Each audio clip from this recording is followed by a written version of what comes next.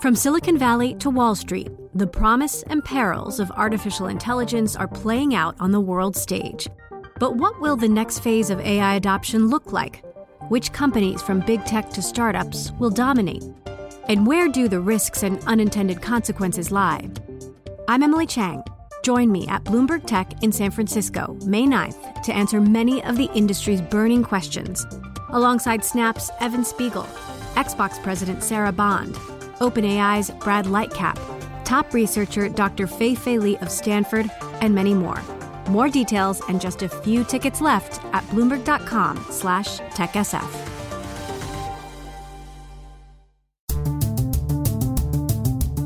I'm Stacey Marie Ishmael, managing editor of crypto for Bloomberg News.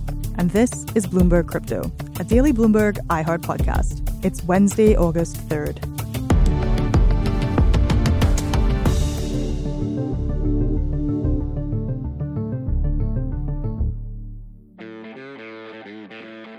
It's safe to say that Coinbase has had a rough couple of months. The company has had to manage an internal employee position about its management, respond to speculation about bankruptcy, and even been the subject of intense regulatory scrutiny. And that's before we get to its share price. And then in late July, things got even trickier. Federal prosecutors charged a former Coinbase product manager, as well as his brother and a friend, with allegations of insider trading. The cherry on top? The Securities and Exchange Commission followed with its own allegation that Coinbase has been running an illegal securities exchange. Here to help us understand what's at stake for Coinbase, one of the leading crypto exchanges in the world, and for all digital currency users, is Bloomberg Businessweek columnist Max Chafkin.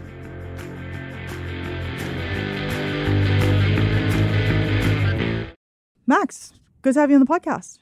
Great to be here.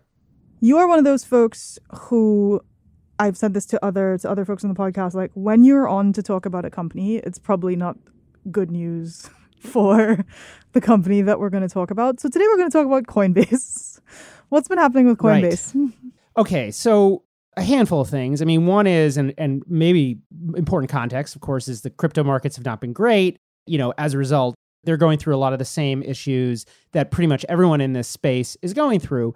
But then there's this other thing that's going on, which is that July 21st or thereabouts, the DOJ arrested... The Department of Justice. The Department of Justice, arrested a former product manager, somebody who'd been working on new token listings, and accused him of basically insider trading, of taking information about listings that were going to go on Coinbase and passing them to his brother and another investor and profiting from that. And at the same time, and this is where it starts to get even worse for Coinbase, the SEC comes out and issues its own insider trading complaint and says, oh, by the way, some of these tokens that were being insider traded are not assets, they are securities. And the implication, of course, is that Coinbase would be operating an illegal securities exchange, which would be bad and which would put aspects of their overall business at risk. And, you know, it's important to say, so this is a really, this indictment, it makes for really good reading. It's very colorful. This guy who was busted because of a crypto influencer named Kobe, who basically spotted these transactions, tweeted about them, and then that tweet found its way first to Coinbase and ultimately to the Department of Justice. So that's sort of a bad look for Coinbase. But it's important to say, you know, no one's accused them of wrongdoing, but then at the same time, as Bloomberg reported just a few days later, the SEC is also looking into basically this very question. Was Coinbase operating, or is it operating an illegal securities exchange? Is it selling securities that have not been vetted by the SEC in the proper way?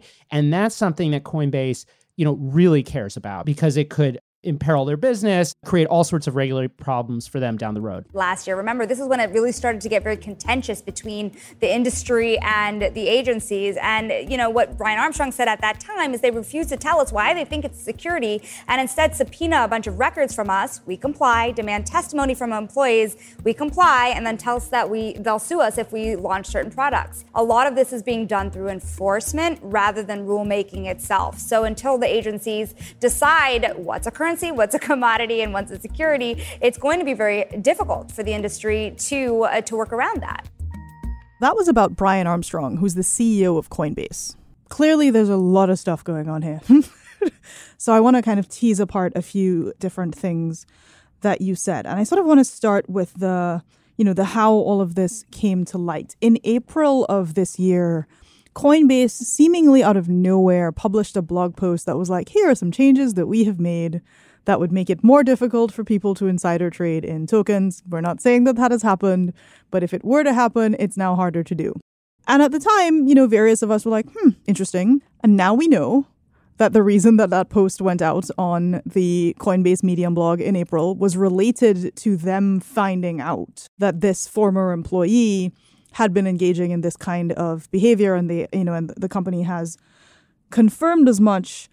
My question back to you about this is, when we are reporting on these kinds of companies, on these kinds of investigations, who in a lot of other senses in crypto like to say, like, we're super transparent, we always tell everyone what's going on. But when it has come down to, here are weird things that are happening, they get a little bit cagey, they get a little bit traditional. And it's really contrasted to, Brian Armstrong, the CEO of Coinbase, willing to go on Twitter and just like yell at the SEC. But they weren't necessarily forthcoming about the fact that this thing has happened. What do you think explains that tension? Well, I mean, this probably just gets to my own being a cynical journalist and having followed, tech companies for a long time. I mean, I just think, we shouldn't take the ideology that seriously, at least the ideology of transparency. Yeah, exactly. At least insofar as we're like trying to understand the actions of a very large public company, which is what Coinbase is. They've done a lot of stuff over the past couple of years. It's funny because I've been familiar with this company a long time. I met with the founders, back in, kind of like the mid 2010s when they were this sort of hotshot Silicon Valley company. And their whole thing back then was that they were like the most conservative crypto company. They were the one that like followed all the rules. They had like much stronger KYC. Know your customer. That's know your customer rules. You needed a bank account. You needed to show a driver's license if you wanted to buy tokens. And really, they only sold Bitcoin. I mean, for a really long time, Bitcoin, Ether, I think Litecoin, maybe one other. But of course, something flipped. And the thing that flipped was that the market for tokens boomed, and you had a couple of other exchanges. I think most importantly, Binance, really move aggressively into listing all these other tokens, taking their market share. And there was like a clear choice that was made, I think, starting probably around 2018, but that became even more pronounced when they went public, which was last year in April of 2021, where basically they just went way more aggressive. And when you do that, that puts you at odds with the SEC and the US government. And at the same time, they were sort of adopting this kind of edgier regulatory pose.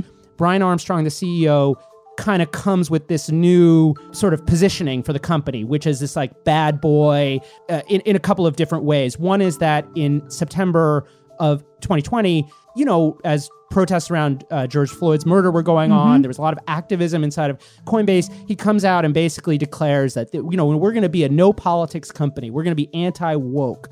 And that is a way to like, that generates a lot of attention. And then we see, kind of throughout the last couple of years, him taking, as you said, this kind of very muscular communications approach where he's like trash talking the SEC and things like that. And at the same time, spending huge sums of money on lobbying, working really hard to kind of work things, in Washington. And I think this is all related because they see this fight coming and now it's here. And they've been sort of preparing for it. And that preparation includes lobbying. It includes all this legal work and sort of messaging around their process. And of course, it includes a cultural component. We have sometimes received cranky emails from listeners of this show about the idea that there could be a cultural component to crypto, that crypto is like politics neutral, value neutral, and it's about the purity and sanctity of the blockchain, et cetera, et cetera. And folks listening cannot see this, but Max is giggling. And Max, what you're saying is that no, there are some explicitly politicized elements to the way this fight is shaping up. Yeah, absolutely. And I mean, you can look at their spending. I mean, their lobbying spending is open. I mean, the last time I looked, I think it's like a couple $1 million over the last, I can't remember if it's the last year or last 2 years, but they're spending significant sums of money in Washington. And you can see it in the way that Armstrong is communicating. There was a Republican SEC commissioner published a sort of like counterpoint Hester to Pierce. To this. And so anyway, they have allies, they have conservative allies, they have, politicians that they're trying to work. And of course it's political because yes, like Coinbase is promoting many of these values, as you said, transparency and so on. But it's also a public company, with a headquarters in the United States, and it's under the jurisdiction of, the U.S. government. And it has tried to use those things to help it. Like I said, along the way, like Coinbase, one of the ways it got customers early on is that it was seen, and I think maybe still is seen, as safer, more reliable, and so on compared to some of these more aggressive exchanges. We'll be right back with more from Bloomberg Businessweek columnist Max Chafkin on the future of Coinbase.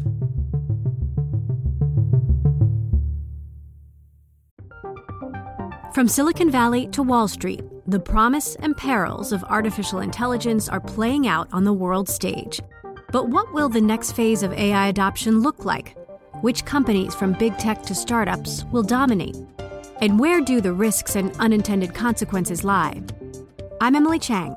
Join me at Bloomberg Tech in San Francisco, May 9th, to answer many of the industry's burning questions, alongside Snap's Evan Spiegel, Xbox President Sarah Bond, OpenAI's Brad Lightcap, top researcher Dr. Fei Li of Stanford, and many more.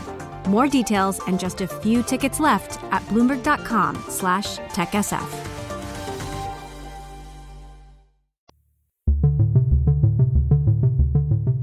Bloomberg has learned that Coinbase is facing a U.S. investigation on cryptocurrency listings. This move comes as a chorus of U.S. regulators to do more to oversee the crypto industry has grown louder. One of the things that hurt them earlier this year is Brian Armstrong on Twitter kind of coming out and saying, hey, and he in this thread that was about an otherwise very unremarkable like SEC required filing, used the B word, like invoked bankruptcy. And he's like, in the unlikely event that anything were to happen, et cetera, but of course people on Twitter don't read. they just saw Coinbase plus bankruptcy, and there was just a lot of freaking out about that. So in the grand scheme of, if you were Coinbase's PR company, or you were somebody like helping them with image management, what would be some of the things you might expect to see them change, if anything, over the next couple of months as they get much more into this fight with regulators? Well, I think, and maybe we're already seeing it, I think they're going to be, again, less aggressive in terms of marketing, in terms of like anything you do to say, your crypto investment is gonna make you rich or whatever, is gonna create some potential exposure with the SEC. And I think the SEC is like very attuned to the prospect that like regular people could get hurt by buying, dumb stuff. And Coinbase has been selling a lot of stuff. I don't want to say it's dumb, but of questionable value. Higher risk when you assets. look at yes, higher risk assets. And they've done some things to try to kind of, walk a line where I think certain tokens are labeled differently. But again, when you look at where they were, a few years ago, and you look at where they are today, like some of these tokens are very lightly traded. They're not companies that you would have heard of. It's definitely closer to a penny stock. And of course, those are very volatile assets. And so I think we're going to see them backing off, in terms of the sort of messaging. A couple of weeks ago, they ended their affiliate marketing program, which was kind of interpreted as some kind of, oh no, like maybe the company's in jeopardy. But I do wonder if that may be part of an effort to be like a little bit less aggressive in how they message to prospective customers. And how did their affiliate marketing program work? So I believe that you were basically, if you signed up a new investor as a crypto influencer, you would get like a link there's a link, and then every trade they make for a certain period of time, you're getting a cut of their commission. This is something that Binance has used really aggressively and very effectively. It does have some sort of multi-level marketing vibes.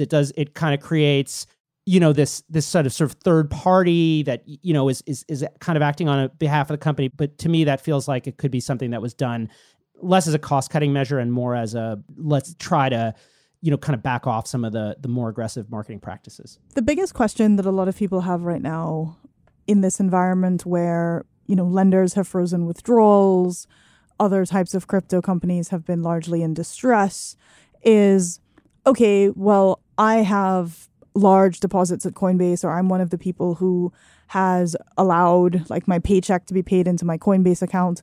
Like, what's next for me if all of this regulatory stuff happens? Like, how do you see any of this shifting? To me, like, if you had a lot of Coinbase exposure, you should be more worried about your crypto exposure rather than the particular risk of like Coinbase getting hit by the, SEC, because, I don't think like customer deposits and that sort of thing are going to be at risk. And I don't think people should be thinking about it that way. It's more, what is the risk to Coinbase stockholders, people right. who own equity in the company itself and who... Or their bondholders. Right, yeah, positioned itself as like, this is the future of finance. Like, maybe it's not the future of finance. Maybe it was just this kind of flash in the pan thing that took advantage of a boom that is not going to exist for a long time. It could also get muscled out by, like I said, some of these other competitors, Binance, for instance. So I think it's more about that. I think there, questions about, exactly what tokens are able to be marketed in the future. So that's going to have, implications for entrepreneurs and so on who are building businesses on this platform. I think it also has implications for some of the big venture capital firms, some of these like institutional crypto investors who were, using the tokens as a way to make their investments alongside equity. I mean, there are a lot of questions about, exactly what happens to that if there is greater regulation in the US. So definitely don't think there's a lot of risk for just like regular people beyond like assets going down or going to zero, which I think is the thing people should be most worried about. It's definitely a thing a lot of people are worried about right now. So amazing. Well, Max, thank you so much for joining us. Thanks for having me. You can find more of Max Chafkin's columns and reporting on the Bloomberg Terminal, on Bloomberg.com, and on Twitter. He's at Chafkin. That's CHAFKIN. On the next episode of Bloomberg Crypto, digital buy now, pay later options skyrocketed over the last several years, and they were definitely everywhere in the early days of the pandemic. And now, the NPL has come for crypto through a decentralized finance lender called Teller. Is this really a good idea?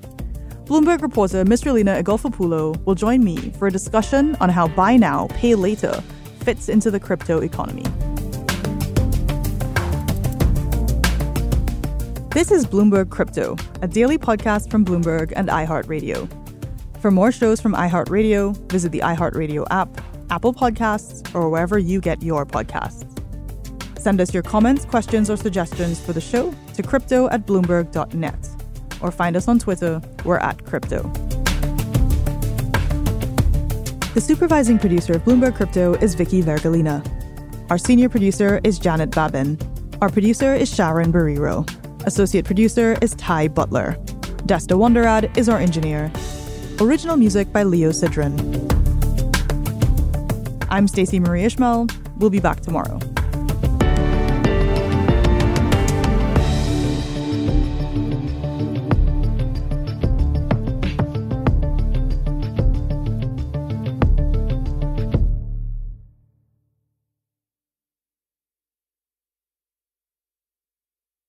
Join Bloomberg in San Francisco or virtually on May 7th for The Future Investor, Data-Powered Transformations. This 2024 event series will examine how data is not only playing a pivotal role in investment decisions, but serves as a driving force behind the construction of innovative, investable enterprises. This series is proudly sponsored by Invesco QQQ. Register at BloombergLive.com/futureinvestor/radio.